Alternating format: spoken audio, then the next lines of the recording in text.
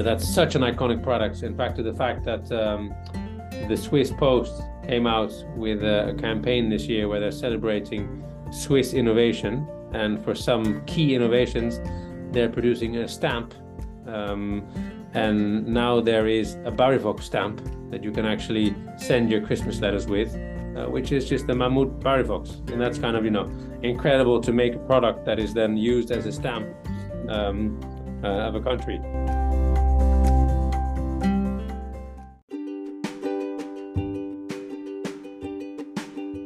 So one of the things I find fascinating are the characteristics behind many different brands.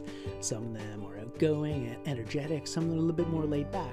So in this podcast, we look to explore all the different characteristics, not only of the brand itself, its roots, its origins, but the people behind the brand. And is there a bit of a relationship between the characters of the people and the characters of the brand?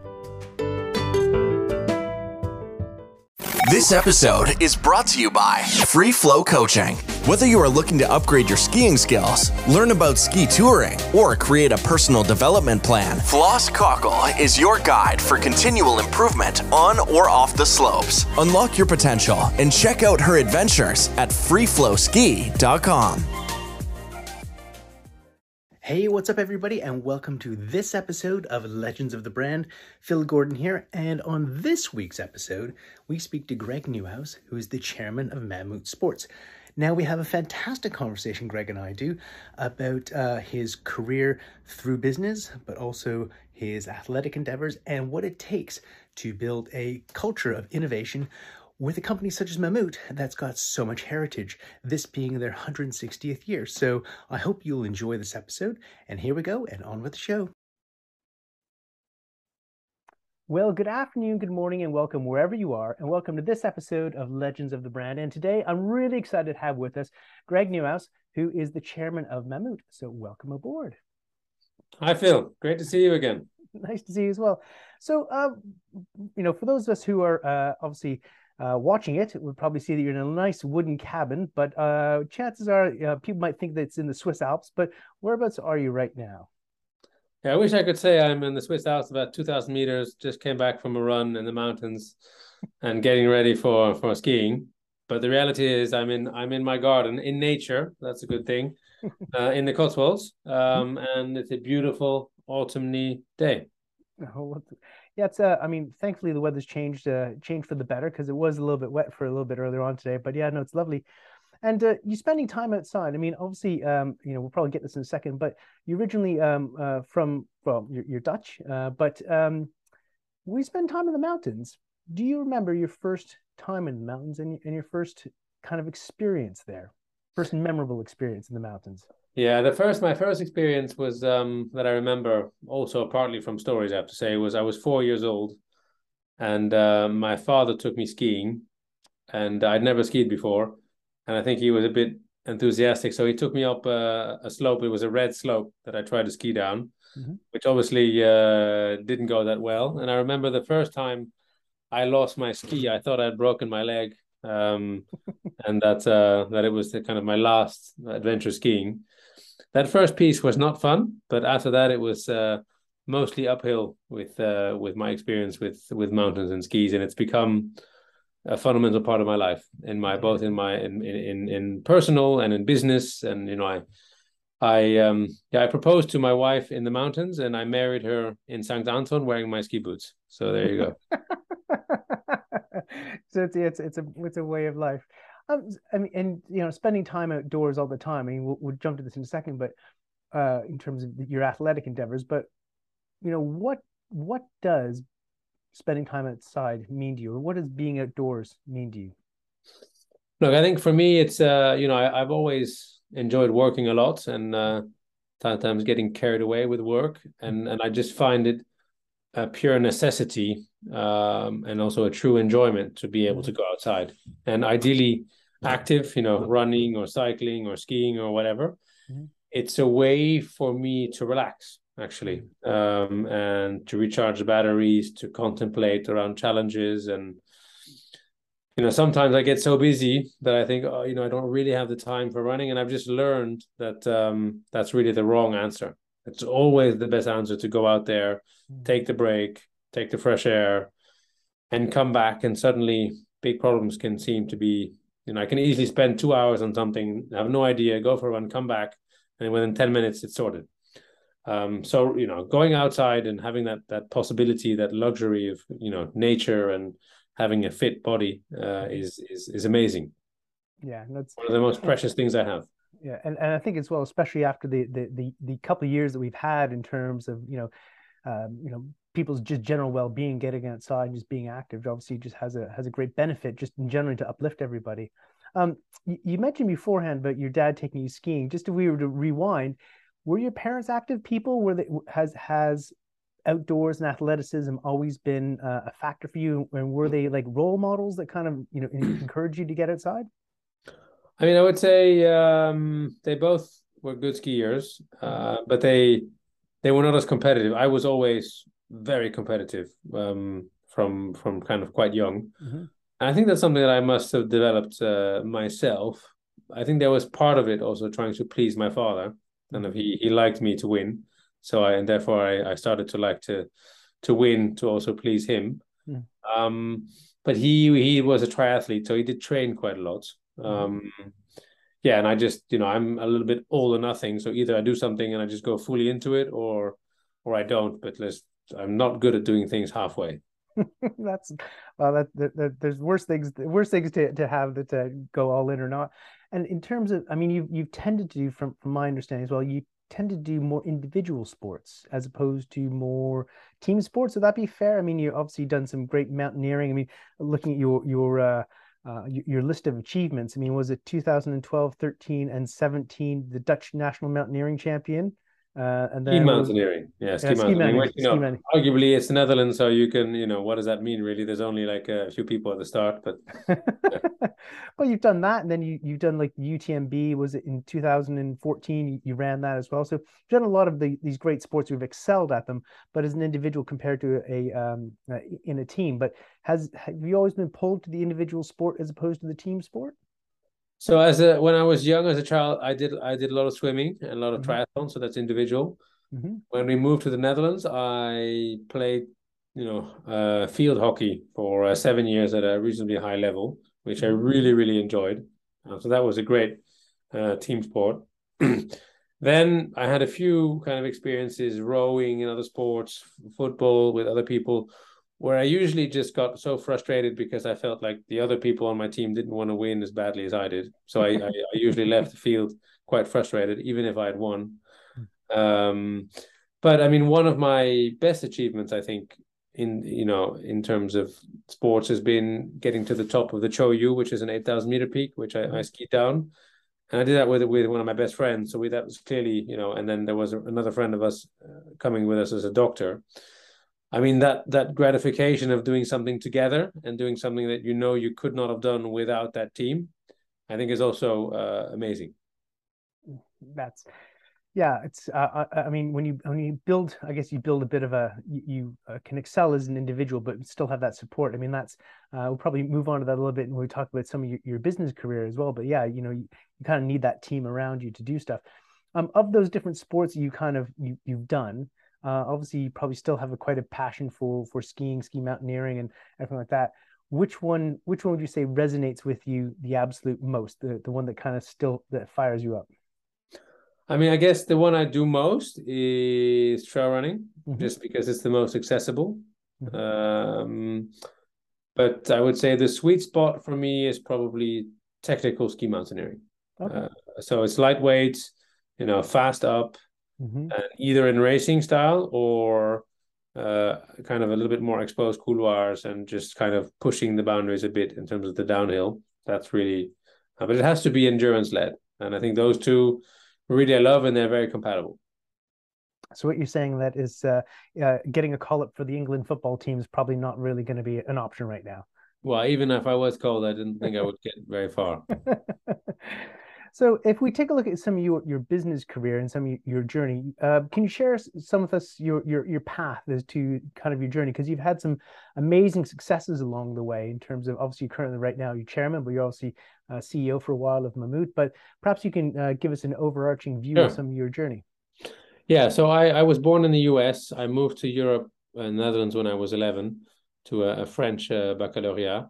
And then I went to university in the Netherlands, where I kind of did applied physics, a master. And then I decided that world was too slow for me. I didn't have the patience for the R&D.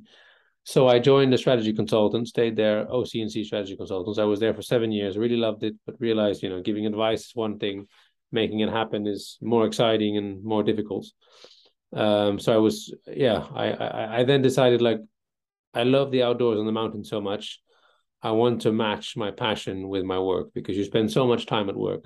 So I had a coffee with the CEO of Bever at the time. Then he introduced me to the investor, Lion Capital. And suddenly I had a job there. And about a year and a half later, I was the CEO of Bever, which was the leading outdoor retailer in the Netherlands. I was 31, didn't have much leadership experience, made loads of mistakes. But yeah, somehow managed to pull out a few good tricks. And it was a really fun ride. I learned so much about myself and business and teams. And, we pushed really hard on omni-channel and, kind of making the brand more accessible. Then I moved to the UK just after the acquisition of Snow and Rock by Cotswold Outdoors, which was also a fun time, but pretty tough because the environment was tough. I think the situation internally was quite challenging. And it was not always easy to convince the people around me how much change was needed to really have those businesses excel. So that was a different experience in terms of, more pressure on cost, on cash, which was, I think on hindsight, probably one of the tougher parts of my career. And then I had a break for about 18 months because I had some family health issues. And then Mammut came around the corner. And that's been incredible, because Mammut is, it's probably one of the most iconic mountain brands out there. And kind of with my background and then the opportunity to look at it and see the potential to turn it around and really increase the size of the business and the profitability. And so I've been there for the last year and a half, and it's been an amazing journey. And I've been learning so much, working with so many great people. And that's the one thing that probably I like the most about working in the outdoor industry is of course, the products is one thing, and you get all these exciting videos all the time, but the shared passion with the people you work with is unrivaled. Yeah, and it really does feel like when you work in these sort of worlds that it's a lifestyle, isn't it? You get involved in the industry, and everybody, I think, from either the snow sports or from outdoor in general, everybody just wants to just be outside and doing stuff, and they're the real users of the product. If you look at your journey just before you became time at Mammut, what do you think was your biggest success throughout your Bever journey and everything like that? And what did you take away with that event may have had on your life? I'd say probably the biggest success was at Bever, where when I joined it was single channel. It was stores only, pretty traditional, slowly growing company with a strong brand, good reputation. And we transformed it to something that was growing much faster. It was completely omni-channel. It was winning omni-channel awards in the Netherlands and internationally.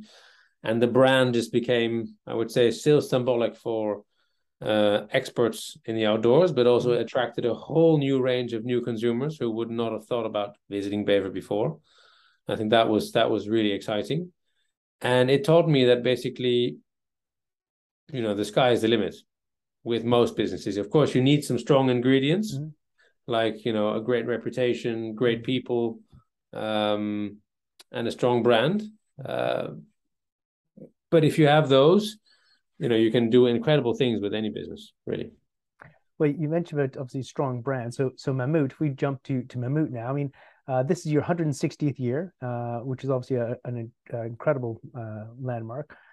So for those people who don't know about the brand, perhaps give us a little overview. But one of the things is historically you've had, is it a mammoth that's been the logo? Is it a woolly mammoth? Yes, it is. Yes. And what's the story behind that one? So basically, Caspar Tanner started the business in a garage in 1862. And he was in the rope production business. And he basically wanted to make a rope that was the strongest rope in the world. And for him, the way to exemplify that was the mammoth, which is the strong, super strong animal that stood for the rope. And that's, you know, that's how the company's obviously evolved, and so has the logo, but the name is still the same 160 years later.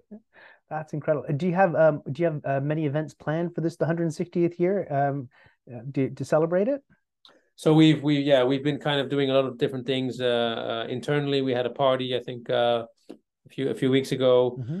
We've been doing a lot on social media, and we have an event coming up with all of our retail partners in Munich during the ISPO event at the end of November, where we're going to get together and kind of celebrate the 160 years. Also talk a little bit about our plans for the future, because there is a new CEO on board and a new team and a new strategy, which is really about strengthening our position as a mountain brand. You know, we're really there to inspire people to get to the mountains and protect them and have amazing adventures in a safe way. So there's still a lot to come. Yeah, I mean, you mentioned about protecting the mountains, and we'll probably dive on this a little bit later on, but doing some research for us, I was so impressed to see how much work you guys do in terms of the reports you've commissioned, in terms of, you know, the work you're doing, and all the information which you're putting out there. And you're building much more of I would say a community, because you don't just deal with, you know, sleeping bags and clothing and like that. You guys actually have a wide range of products, you know, everything from schools to all sorts of stuff, to ropes. And it was fascinating to see that you're actually now taking a look at all these different things, the impact that they have through the entire life cycle, which I thought was really, really incredible. But again, for, you know, Mammut touches so many different areas and is obviously around the globe. What sort of categories are you actually in? I mean, we probably know you for like ropes and that sort of stuff, but what sort of things do you guys make or do? Well, I mean, in principle, we're there. You know, our key activities are mountaineering, hiking, ski touring, climbing. I say those are kind of the key activities. And on that basis, we have a very wide range of apparel products. I mean, the Eiger Extreme is kind of the iconic line that I happen to be wearing here at the moment, which is known for its durability and its amazing kind of performance qualities. So a wide range of apparel products. Then we have an increasingly growing range of footwear.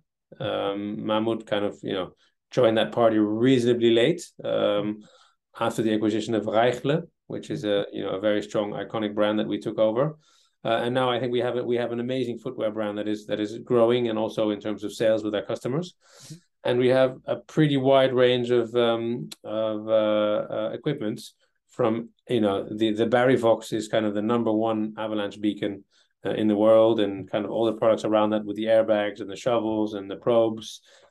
We have quite a significant sleeping bag collection. We have all the climbing collection, you know, around the ropes and the harnesses, etc. So indeed, it is one of the widest ranges in the industry. And I think what's special about Mammut is it actually is able to be a leading brand in all of those different categories. Yeah, I mean, again, that was one of the things that kind of surprised me, is I didn't appreciate how, when you go down the rabbit hole of all the different products, kind of go, oh yeah, oh yeah, oh yeah, it's obviously at the top of its game. And obviously, though, it's a Swiss company. I'm sure one of the first questions everyone must get asked, or you must get asked, is it all Swiss made? So we design everything in Switzerland. The HQ is in Switzerland. That's where, you know, all the product developments and marketing and branding happens. The manufacturing itself, in some cases, in Switzerland, like for example, the Barryvox is made in Switzerland. But most of our products are sourced in Asia. Like all of our competitors, we source them through China, Vietnam, Myanmar, those countries. Yeah. And I mean, obviously you've got a passion for endurance sports and everything like that. But of all the different categories that you have, that you look after them all, which category of the Mammut family excites you the most? That's hard. That's a hard question. Look, I'm extremely proud of the Barryvox. You know, that's such an iconic product. In fact, to the fact that the Swiss Post came out with a campaign this year where they're celebrating Swiss innovation, and for some key innovations, they're producing a stamp. And now there is a Barryvox stamp that you can actually send your Christmas letters with, which is just the Mammut Barry Fox. And that's kind of, incredible to make a product that is then used as a stamp of a country. So I think that's I'm probably one of the most proud of. I think the apparel is obvious because it's it's the stuff I use the most on a daily basis. There's most days I'm wearing Mammut in some wear form. And there's for trail running, for ski mountaineering, for hiking, for daily use, it's all there, and that's how I use it. I'm curious as well. You mentioned obviously the Barry Fox is obviously an iconic product that, and with 160 years worth of history. The challenge is, as your role, chairman or CEO and now chairman, is trying to create that thread, or that thread of ethos from old to new. And has the ethos of the brand changed from the very beginning to now as the technology and products have changed?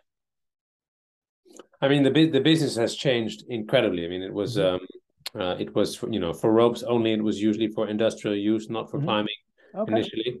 So that has changed completely. I think the ethos of kind of durability and quality has not changed. I think those elements are still very much embedded in who Mammut is today, and in the future.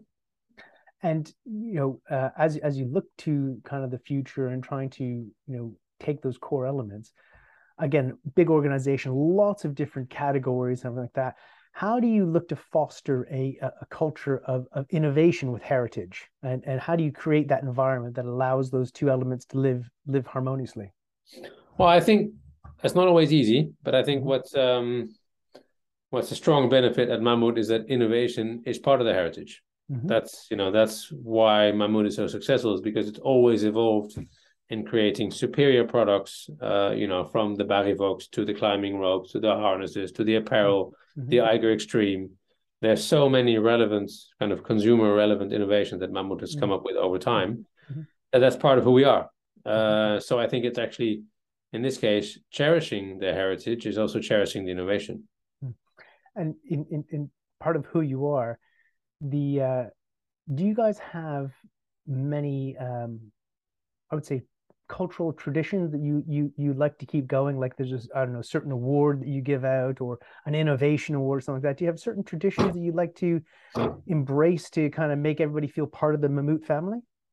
Well, that's a fun one. I mean, Mammut is obviously a Swiss company, and that in many ways is an asset in itself, right? And I think a lot of the elements around precision and quality also are a match with the Swiss. And we just had our annual sales meeting to prepare for this season sell-in to our most important customers for fall winter 23. And there is a trophy that's given out every year, and it's a big Swiss cowbell. That makes a lot of noise, and that's the winner will hold that cowbell for a year. It was the cowbell. What does it represent? Sorry, a cowbell. Yeah, no, but what does it represent? So it's the kind of the team that a number of criteria. So the team, which will be a country that scores the highest on those KPIs. Ah, brilliant! So they get to have the bell. Nice. Exactly. Yeah. And those sort of things are obviously wonderful traditions. But when you're doing those sort of things, and you take a look, because obviously you've had some fantastic experience as well, looking at all the different companies you work with. What are the kind of elements that you think make I'd say a good brand, or a good company that has a good culture that fosters family, fosters community, and allows people to be part of something? What are the elements that make a good company like that? Okay, well, you've asked brand, company, and culture. So those, but I think if I answer the question around company, then obviously brand and culture would be my first 2 points. And I think the brand is really is kind of around what is the heritage, what does it stand for, how do people perceive the brand, how does it kind of communicate with the consumers, what is the relationship, is it a one-way communication, is it a two-way communication, and changing the fundamentals of a brand is a tough journey. So if you have a brand that is not well known, or is relatively well known but does not excel in something special, it can take a lot of investment and time to get to that point. I think the same is true for culture. I mean, that's all about the people and the leadership. And I think in Mammut's case, there's an incredible culture of performance and a willingness to always deliver. And people are so proud about the brand and the activities that the company stands for. That just goes an extra mile. I think there's a saying from General Foch, which is FOCH. He said in the war is that the most important weapon is a motivated workforce.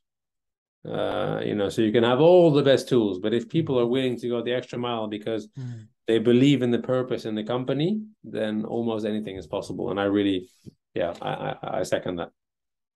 That's kind of cool. You kind of almost answered a question I was going to ask you a little bit later on, but I was, in terms of you, was it General? Yes. Yeah. I'm not going to try to pronounce the last name, but FOCH, General Foch. Yeah. But I was going to say, who do you, as a chairman, who do you look for, or who do you look to in terms of getting your inspiration in terms of leadership, not of how to take this next step forward? Because you're at the top there. Sometimes it's difficult to kind of reflect. Obviously, you can reflect back, but it's sometimes lonely at the top. So, where do you look for inspiration? So I think there's over the years I've developed an incredible network of people that I've enjoyed working with, including you. And I would say that's where I get most of my inspiration. Is that I've met so many amazing people with amazing perspectives, and I'm very lucky to have worked with great people. And that's generally depending on the topic. That's generally where I get my inspiration, somewhere in the network, depending on what the topic is and what I'm after. Cool. Well, thank you very much for being part for allowing me to be part of that process as well. We touched on it at the beginning of the conversation about some of the successes that you've had in terms of doing reports, in terms of the work you're doing with Bluesign and all these different organizations for the environmental side of things. And I think one of the ones you're working on right now is the closed loop shirt, I think with Protect Our Winters, who I think recently you're speaking with.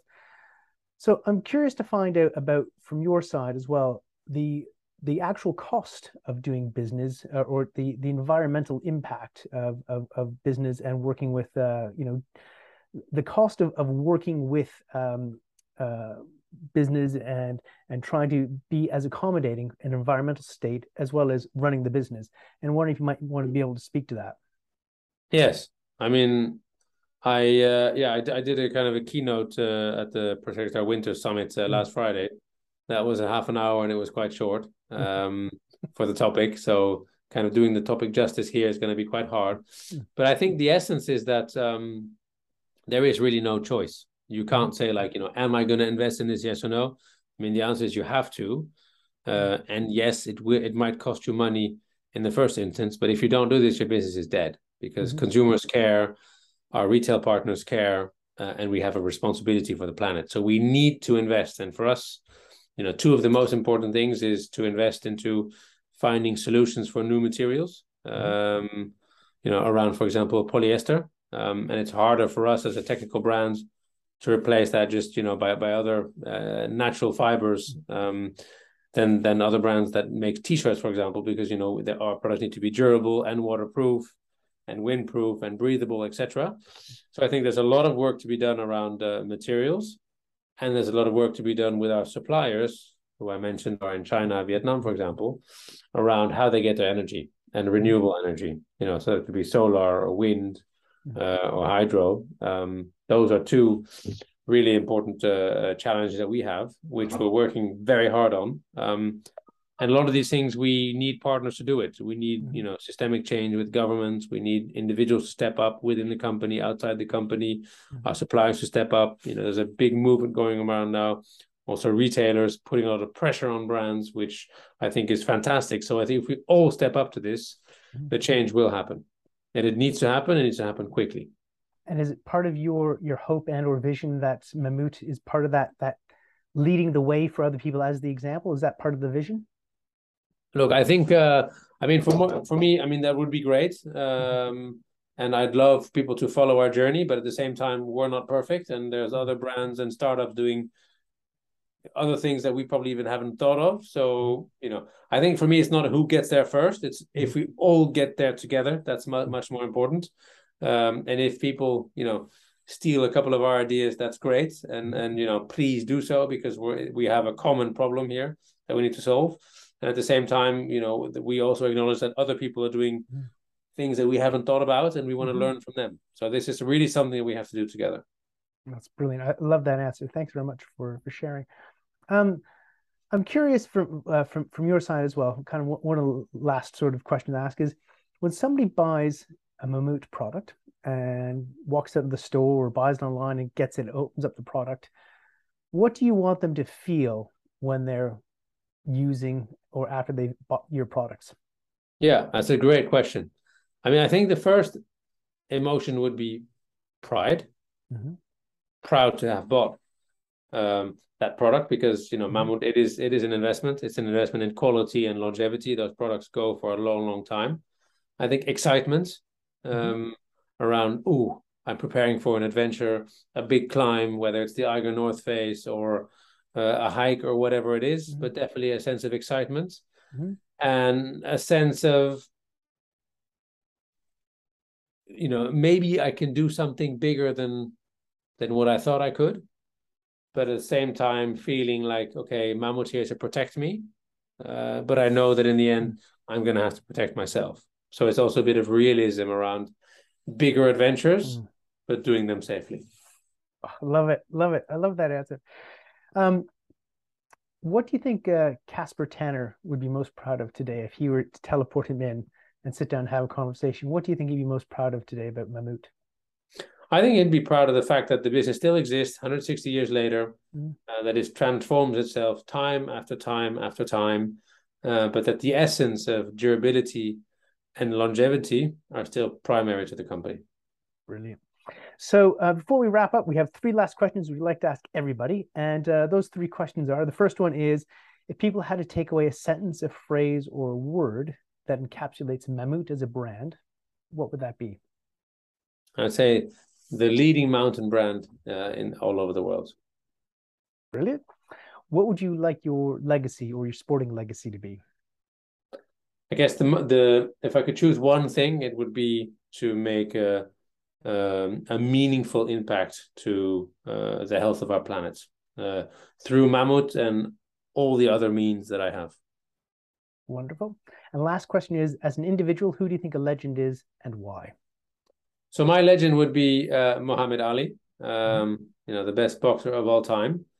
And it's basically a quote that I firmly believe in, which he says, if my heart can believe it and my mind can conceive it, then I can achieve it.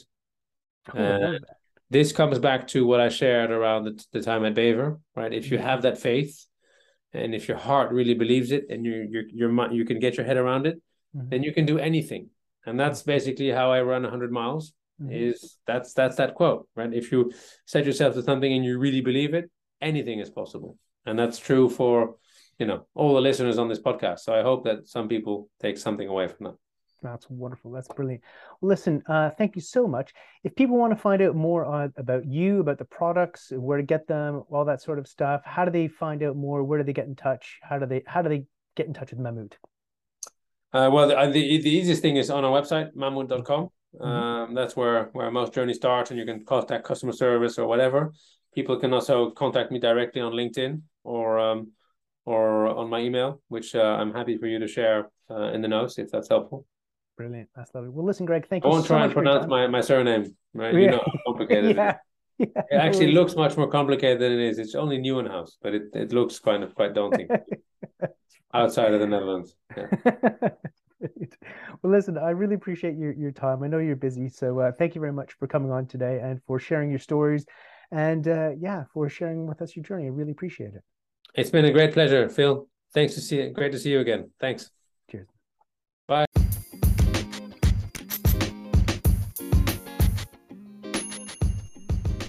Hey, thanks for listening to this episode of Legends of the Brand. Hope you enjoyed yourself.